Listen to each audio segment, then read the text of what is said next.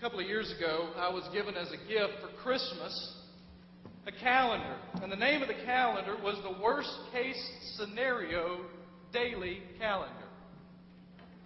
And what happened on the calendar was every day you would turn it and there would be advice about what you should do if you find yourself in the worst case scenario. Now, there were all kinds of different scenarios that they would lay out there. There were all kinds of different things that they would put.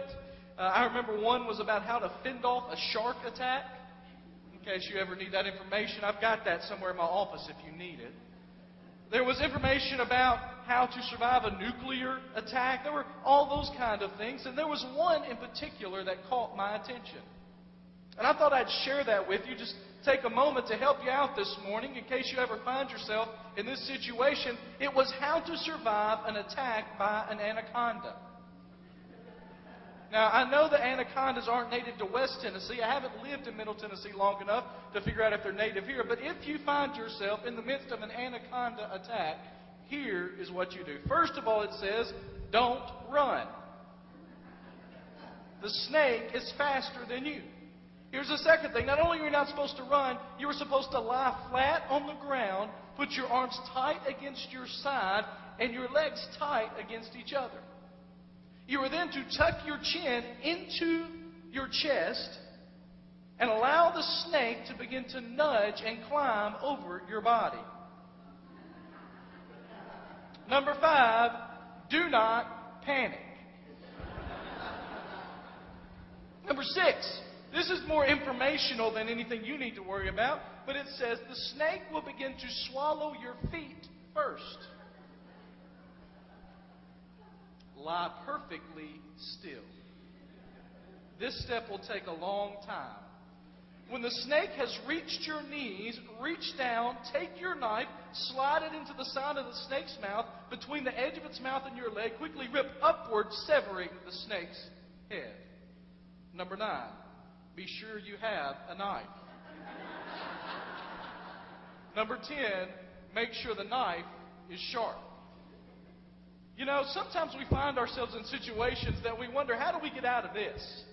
Sometimes we wonder, how do we get into it? But once we're there, we question, now, how do we get out? And last week we talked about being passionately devoted to radical obedience, and we talked about Peter. And I left last week with that part where it says that Peter climbed down out of the boat, he got on the water, and he started walking towards Jesus. And the truth is, we learned 3 things last week about what it means to be radically obedient. It means, first of all, recognizing God's presence. Peter said, if that's you, call me to yourself or let me know. And Jesus says, it is me, come. And Peter, recognizing that divine opportunity, stepped out of the boat. I was having a conversation with one of the members here this week, and on Sunday night we're doing a study on putting on the full armor of God, and it kind of dovetailed with last week, and we talked about that there are opportunities we have to talk with people about our faith, to share with people about our church, to share with people about what God is doing in our lives. And I was having a conversation with someone just this week. They said that they were at a store shopping and just began a conversation about church. And in that moment, had a conversation about where this person went to church, a little bit about their faith, and had an opportunity to invite them here. Last week we talked about not missing those kind of opportunities, but recognizing God's presence. The second thing that we see here is not only that we saw last week is not only do you recognize God's presence, but then you have to be willing to take risks, to step out, to do something bold, to do something exciting. And we're going to talk a little bit more about that this week. And then the third thing we said, that is if you do that, if you really are radically obedient, it will lead to an adventurous life. Well, this week we're going to look at 3 more things. If you remember last week, I told you I split this sermon into 2 different weeks. And we're going to look at, okay, once you get out, once you are obedient and you take that initial step, what happens when things begin to collapse around you? Matthew chapter 14. Starting in verse 22 and reading through verse 33 says, immediately, remember, he just fed the 5,000. Jesus made the disciples get into the boat, go on ahead of him to the other side while he dismissed the crowd. After he had dismissed them, he went up on a mountainside by himself to pray, and when evening came, he was there alone. But the boat was already a considerable distance from land, buffeted by the waves because the wind was against it. During the fourth watch of the night, Jesus went out to them walking on the lake. And when the disciples saw him walking on the lake, they were terrified. "It's a ghost," they said, and cried out in fear. But Jesus immediately said to them, "Take courage. It is I. Don't be afraid." "Lord, if it's you," Peter said, "tell me to come to you on the water." And Jesus just responds, "Come." Then Peter got down out of the boat, walked on the water, toward Jesus. Verse 30. But when he saw the wind, he was afraid, and beginning to sink, cried out, "Lord, save me." Immediately Jesus reached out his hand and caught him. "You of little faith, why did you doubt?" And when they climbed into the boat, the wind died down. Then those who were in the boat worshipped him, saying, "Truly you are the Son of God." As we begin to transition in chapter 14 from Peter walking on the water to the point where he begins to sink, we are kind of in one of those good news, bad news scenarios. You've heard those before. Do you want the good news or the bad news? It was like the guy I heard that was talking with his buddy one day and says, "You know what? I wonder if they have baseball in heaven." They talked about it for just a minute, and they said, "Here's what we'll do. If they have baseball in heaven, or they don't, whenever the first one of us dies, we're going to come back and tell the other one." So one day, a couple of weeks later, one of the friends passes away unexpectedly. He goes to heaven, he gets there, he sees that there is a baseball game right inside the pearly gates. Talks around, talks to the coaches a little bit, comes, says, "I got to go tell my friend about it." He comes back. His friend is laying in bed one night, wakes up, there's his friend. He says, "Whoa, I didn't expect you." He said, "Remember I told you I would come back?" He said, "Oh, yeah. Is there baseball in heaven?" He says, "Well, I've got good news and bad news for you." "Well, which do you want first?" "Well, I want the good news first." "Well, okay, what's the good news?" "The good news is there is baseball in heaven." "All right, well, what's the bad news?" "You're pitching on Sunday." It's kind of a good news, bad news situation with Peter. He gets out of the boat. He experiences something we have never, any of us, ever experienced or will experience. And all of a sudden, he is doing something miraculous, unbelievable, walking towards Jesus, when the bad news comes that he realizes he's on the middle of a lake in a storm. And in the midst of that, there are three other things that we have to realize if we're going to be radically obedient to Jesus. And here's the first thing this morning that you need to realize from this text is that radical obedience will involve continually overcoming fear. It will involve continually overcoming fear. If you notice in the Scripture, there's not much time between verse 29 when it says that he got out of the boat, walked on water, and came towards Jesus, and verse 30 when it says that in the middle of it, he's beginning to sink. And what happens is, in Scripture, it tells us that he noticed the wind. Verse 29 in the NIV says 30 says he saw the wind. Some translations say for the first time he realized the wind. The point is, like I said earlier, the wind was always there. The circumstances were always there. Problems were always there. But for the first time, all of a sudden, he says, "Uh-oh, I'm in trouble here."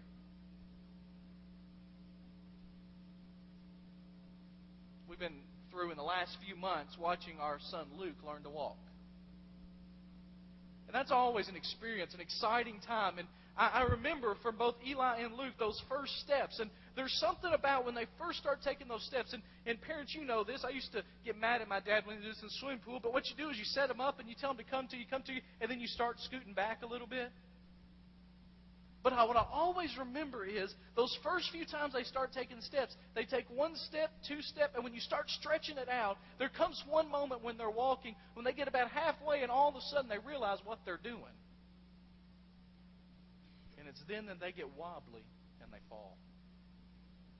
What happens here is that Peter is walking on water towards Jesus, and suddenly he sees everything. And the underlying thing there is, in the midst of all that he sees, he suddenly becomes afraid. The truth is, if we're going to be followers of Jesus, radically obedient to Him, we're going to have to continually squash the fear that will rise in our lives. There's a quote on your handout by Greg Lavoie that I love, and it says that Jesus promised those who would follow him only three things: that they would be absurdly happy, entirely fearless, and always in trouble. Now, can you imagine that being the slogan for a church? Come to our church where you'll be completely happy, where you'll be entirely fearless, and when you'll always be in trouble.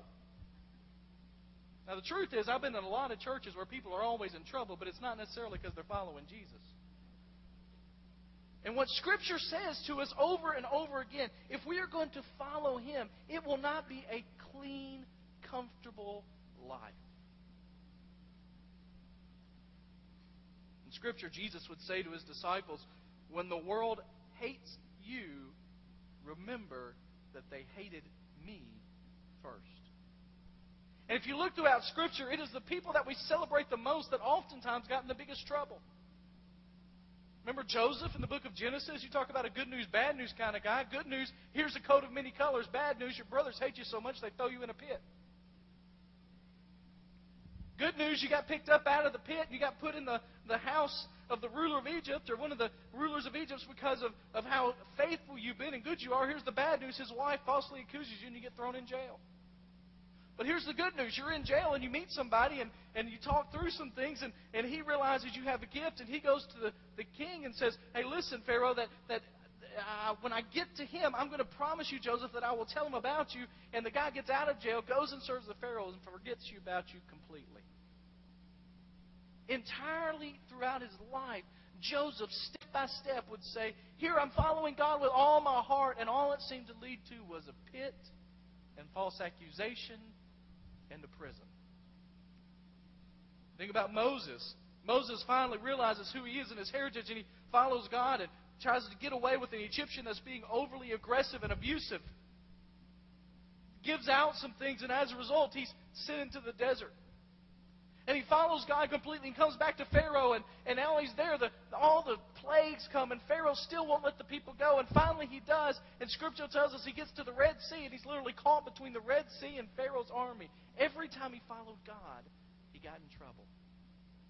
David is anointed king, and he goes out into the land, and it says that he went from cave to cave trying to get away from the king who was out to kill him. Elijah was chased so much by the king that he got to the point of complete discouragement and depression. And then if you look at our Savior himself, Jesus, a man that followed the will of God completely, it led him straight to a cross. You see, if you look at the lives of the people that have followed Jesus over and over again, and that have followed God with all their heart, it always seems that they end up in places of danger. And if you're going to be radically obedient to Him, you're going to have to continually overcome fear. I read this week a passage out of Hebrews 11 that was just striking to me, that I've read many times, but again this week just struck me with what it has to say. You know, Hebrews 11, if you've studied the Scripture, is the list of all the faithful people. And it comes in verse 32 through 40 to say, listen, I don't have time to give you everybody. I can't tell you about Gideon or Barak or Samson or Jephthah or David or Samuel or any of those. I can't tell you about the people that conquered kingdoms, administered justice, or gained what was promised, who shut the mouths of lions, quenched the fury of the flames, or escaped the edge of the sword, whose weakness was turned into strength, who became powerful in battle and routed foreign enemies. Women received back their dead, raised to life again. But others, faithful followers of Jesus, were tortured and refused to be released. Some faced jeers and flogging. Others were chained and put in prison. They were stoned. They were sawed in two. They were put to death. They went about in sheepskin and goatskins, destitute, persecuted, mistreated. This world was not worthy of them. They wandered in deserts and mountains and caves and holes in the ground. They were all commended for their faith, yet none of them received what has been promised. You see, in America, we've got this idea that following Jesus ought to lead to a comfy, cozy, satisfying lifestyle.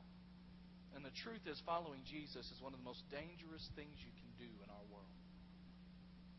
There's this myth out there in in Christian circles, and I've heard it expressed this way, that if you want to be safe, the safest places in the world is the center of God's will. Let me tell you real plainly, the center of God's will is not the safest place on earth.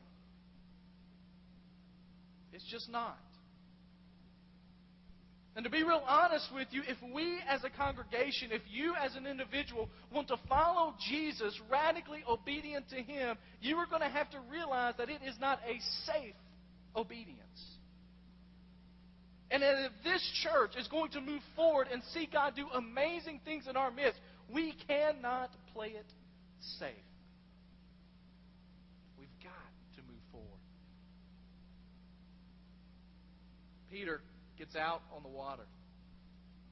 And he's there, and he's looking around, and suddenly he realizes, wait a minute, I'm walking on water, I've got all this stuff, this is not a safe place to be, and trouble comes.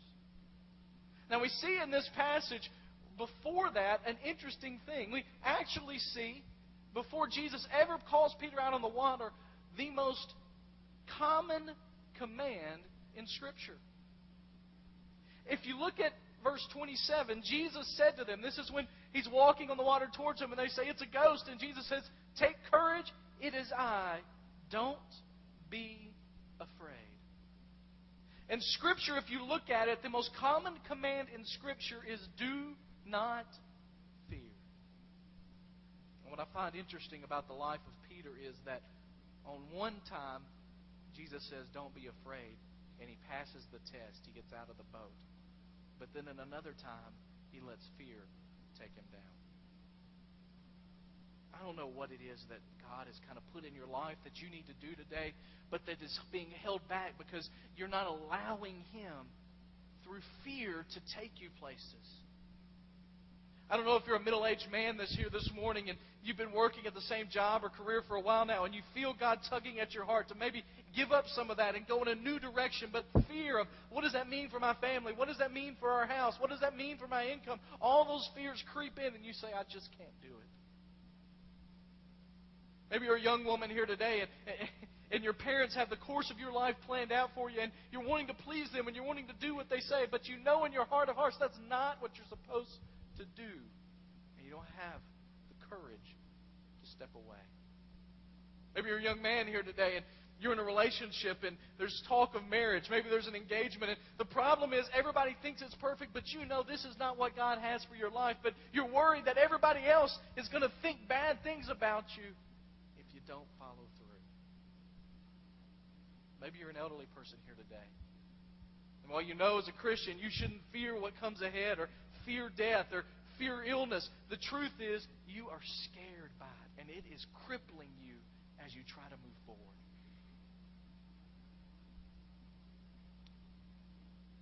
The most paralyzing emotion that Satan uses against us in our daily walk with the Lord is fear. Yesterday I saw an example of how fear can paralyze you watching my Saturday afternoon Tennessee football game. Yesterday was not considered the high point for Tennessee football. Amen?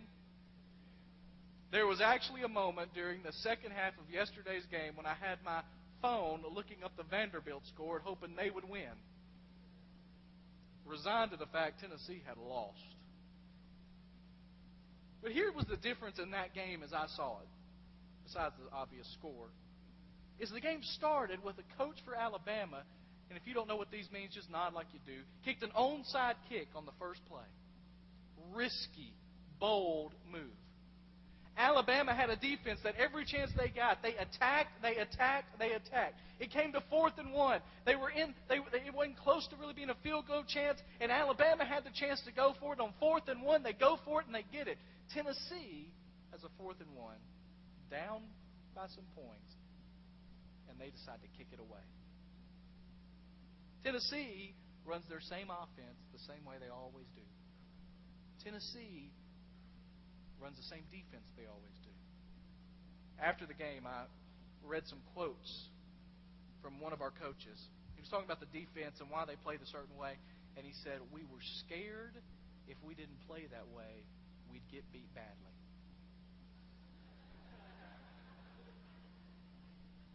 And I thought, well, what exactly happened yesterday?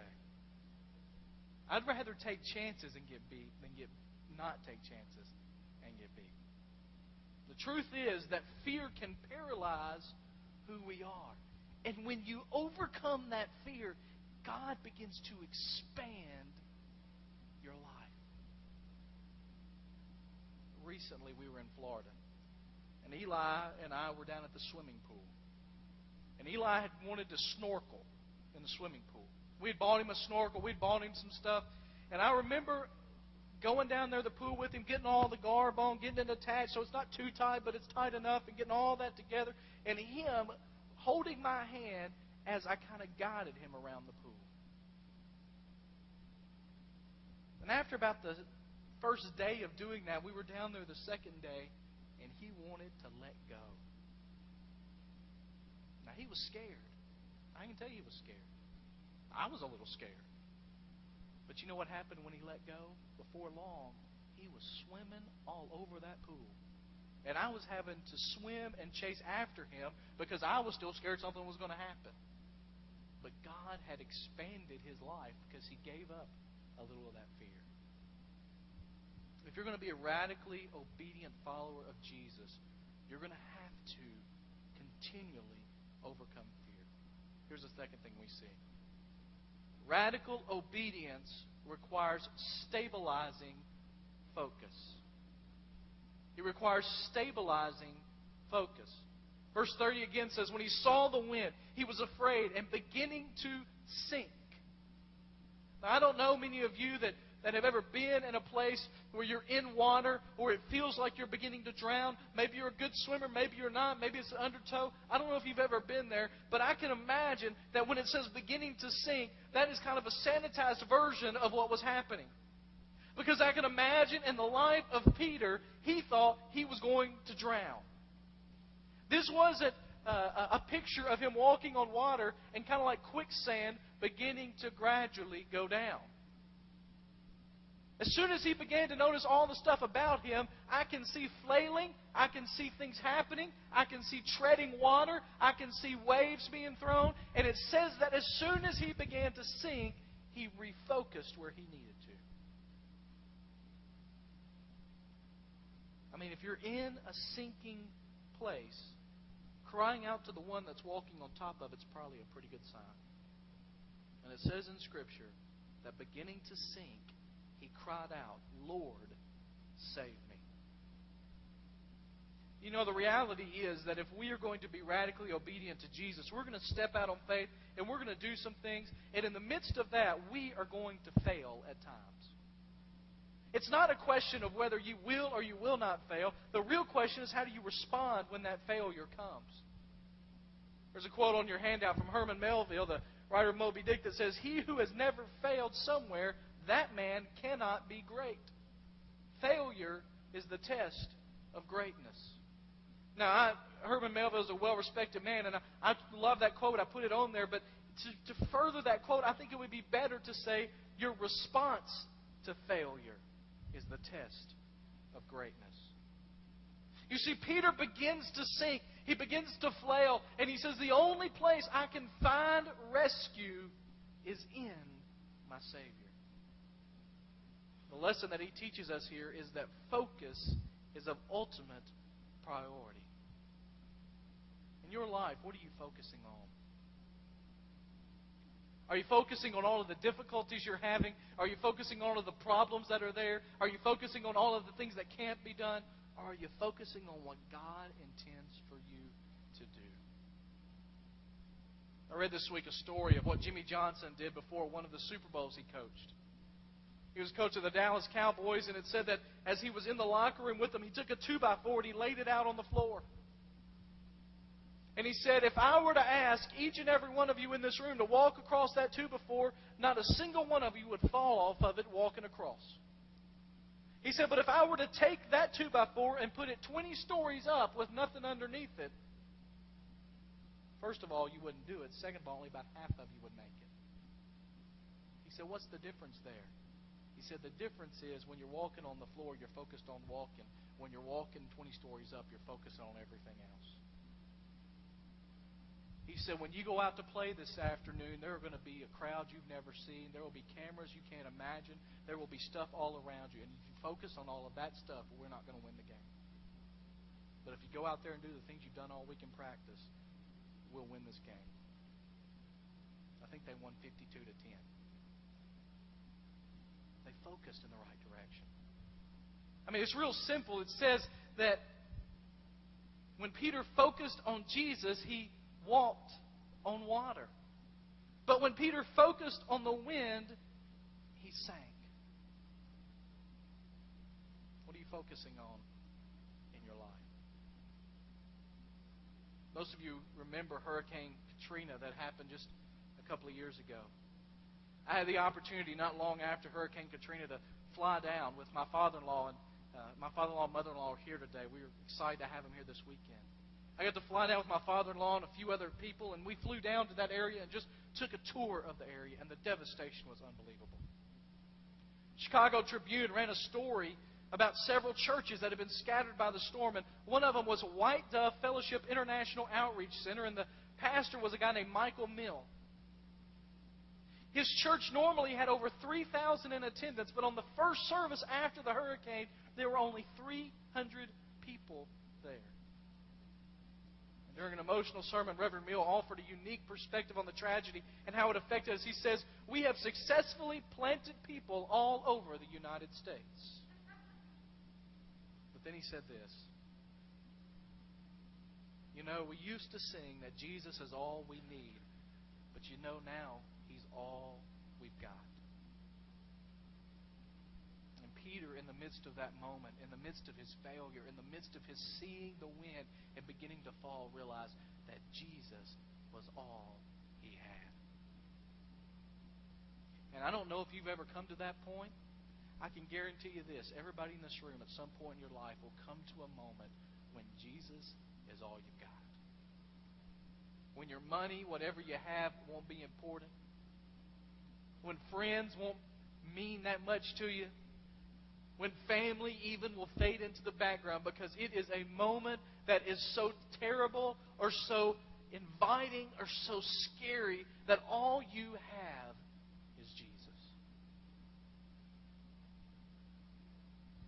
In just a moment, we're going to sing an invitation song after we finish the sermon. That's one of my favorite songs. And I love that line in there that says, "Turn your eyes on Jesus, look full in His wonderful face, and the things of this earth will grow strangely dim in the light of His glory and grace." Where's your focus? You see, the truth is, as Christians, and the truth is for Peter, that he knew in the midst of everything he was going through, the only thing that he had to hold on to was the hope. And hope is the fuel that fires us, that gives us life. Hope is the fuel that drives us in the midst of failure, realizing that Jesus has made it possible for our failures not to be final, and that we can move forward with Him. We see in this passage of Scripture that radical obedience means overcoming our fear. We also see in this passage of Scripture that radical obedience requires stabilizing focus in the midst of our difficulties when everything begins to crowd around us. But here's the last thing we see. Radical obedience always leads to intimacy with God. Verse 30. When he saw the wind, he was afraid and beginning to sink, cried, "Lord, save me." And I love verse 31. Immediately, Jesus reached out His hand and caught him and said, "You of little faith, why did you doubt?" And when they climbed into the boat, the wind died down. Then those who were in the boat worshipped Him, saying, "Truly, you are the Son of God." There are a couple of things that I notice about that passage of Scripture. Just a couple of interesting things. First of all, I notice that they walked back to the boat together. Now, we focus on Peter getting out of the boat and walking toward Jesus. We focus on him sinking. We don't focus on the fact that not only did Jesus and Peter walk on the water separately, Scripture seems to suggest that Peter got to walk on the water side by side with Jesus. Now, one of the reasons that's important is, as Jesus is walking back and Peter is again walking on water, as he's doing that, he is right there beside the very person that has rescued him. And it is a beautiful picture of those moments when we come to Jesus and say, listen, I have fallen in this area. I have given up in this area. I have made a mistake in this area. Jesus, would you come and help me? And it says that Jesus picks us up, that He delivers us from that. But Scripture says He doesn't just pick us up and say, now go on your way. Scripture teaches over and over again that He picks us up and He walks with us through it.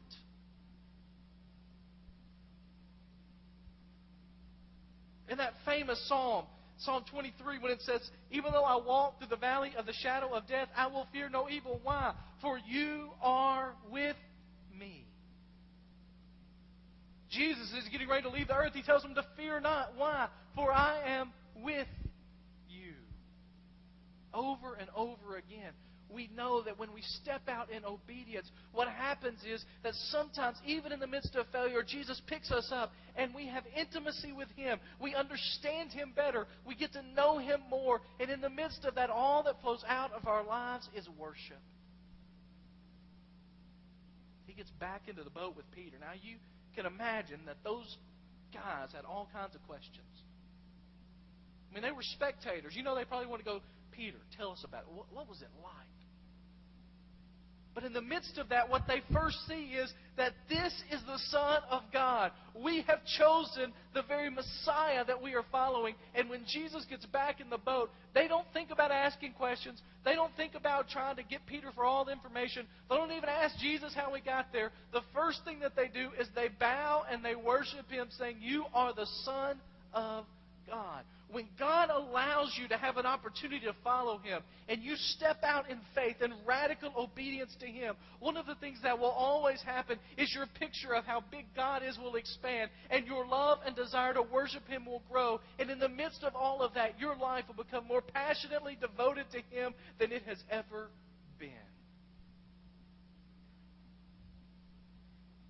It says here in Scripture that they got back into the boat and they worshipped Him, saying, truly you are the Son of God. As I was studying for this sermon over the last couple of weeks, I read over and again the stories of men or women who were challenged to live for God and the way that they obeyed, and all of these stories of radical obedience. And the thing that came over and over again in my mind is the reason they sound so spectacular is because it's so uncommon. And in the midst of all of that study, I was reminded again of a guy named Watchman Nee. I don't know if you've ever heard of Watchman Nee or not. He is an author. He was spent a lot of his life in China and Scripture, or in teaching the Scripture and writing about the Scripture. And he was a guy that was saved as a fairly young teenager, and within a year of his salvation, at 14, began to start churches. Now, he's an amazing story because by the time he was 30, he had planted or been personally responsible for or indirectly responsible for 2,300 churches being planted. And as all of this began to happen, suddenly his name began to get on the lips of those that were not glad about Christianity in China, and he was actually arrested for being a Christian. They brought him to court and they put him there and they read out every word of the indictment. The indictment of him being a Christian was 2,267 pages long. As he sat and they read every page of the indictment, all 2,267 pages, they finished and they said, Watchman, do you have anything to say for yourself? And he said, all that you have read is true, and there's a bunch of stuff you didn't put in there. He was given 15 years in prison for being a Christian and propagating the gospel. While he was in prison, he had 15,000 pages written, or 69 volumes. But he had one little problem. He couldn't get it out of the jail. So Watchman came up with a plan. He was going to start witnessing to the guards, and they would be his delivery people. First time he decided to do this, it took him a week. And at the end of the week, the guard became a Christian, and the watchman told him to take the papers and not show up for work again the next day. And he didn't. The people at the prison didn't know what was going on, so they put another guard there, and a week later, he didn't show up for work. They did it again. A week later, he didn't show up for work, and they said, we must start changing guards every 5 days. They told the guards, you're going to be his guard for 5 days, and on the 5th day, he didn't show up for work. Next week, the guard on the 5th day didn't show up for work. They said, well, we got to do something else. So they were going to let him be 3 days. On the 3rd day, the guard didn't show up for work. They eventually got down where they were going to change guards every day. And for 17 straight days, the guard didn't show up for work. They figured out what was going, and Watchman was writing all of this stuff. And so they took Watchman, and they took him out into the courtyard of the prison. They gathered all the prisoners around because Watchman was not only witnessing to the guards, he was witnessing to everyone that was there. And they decided that the best way to stop his writing was to stop his ability to write. And so they beat him. They tied up his legs. And they forced him down on top of a stump there in the guards outside. They took his arms and they tied them down to that stump. They took an axe and they cut off both of his arms at the elbows. When they had finished, they untied his arms. Watchman, weary from the blood loss and the beating that had happened, gradually raised up. He took himself and, as with all of his might, got up on top of the stump. He looked at the guards in the face. He raised his bloody nubs to the sky and he said, I am thankful to God that He has chosen me to suffer for Him. Praise be to God.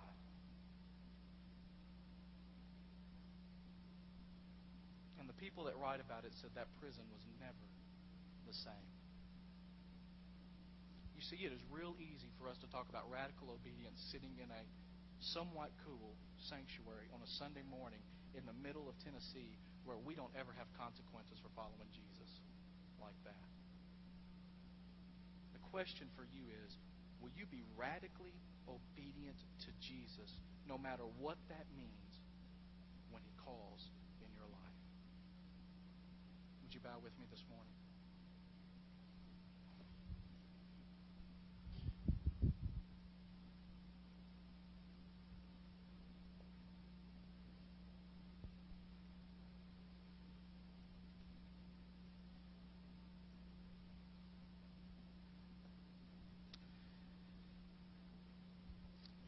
Lord, we come this morning realizing that in many ways, many of us in this room have not seen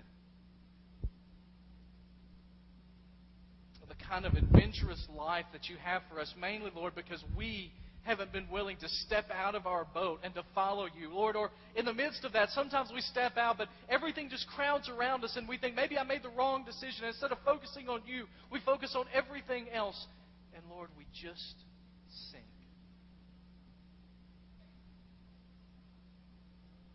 This morning, Lord, as we are gathered here, I know that you desire for this church to do things, Lord, to see things happen that would blow us away. Lord, that you desire to do more than we can ask or imagine in our midst and in our lives. And Lord, I know that this morning there are some people in this congregation that as they sit here and they listen, there is something in their heart they know they're supposed to be doing, but you have not been followed completely in their lives. Lord, they've let fear or the enemy dissuade them from doing it. And this morning, you are calling again to them to get out of the boat and come. Lord, my prayer is this morning that you would give us the courage, the ability to break through those strongholds and those fears and to follow you completely.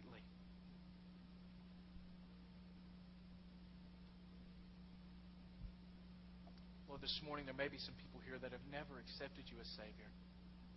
Lord, and they have focused on all of the wrong things, all of the stuff around them, all of the stuff that's going on in their lives, Lord, and they have never focused on you. And Lord, this morning they have come to the point where they say, it is time for me to give my life to Jesus, to follow Him, whatever that means. This morning, Lord, I pray that you would give them the courage to find those answers and to come. Lord, I know there may be some people here this morning. They're looking for a place where they can plug in and they can follow you completely and they can be people that will passionately seek after you. And Lord, that you are calling them to join this church and to begin to walk with us as we see the exciting things you have for us in the future. Lord, I pray that you would give them the courage. Now, Lord, I know there are a lot of people here this morning that are members of this church. Some have been members for a long time and some have joined fairly recently. And this morning, Lord, what you're saying is it is time to be passionately devoted, radically obedient to your plan for this place. And Lord, maybe there's been some fear. Well, I don't know what that'll mean, and I don't know where that'll take us, and I don't know how that'll look and all of that.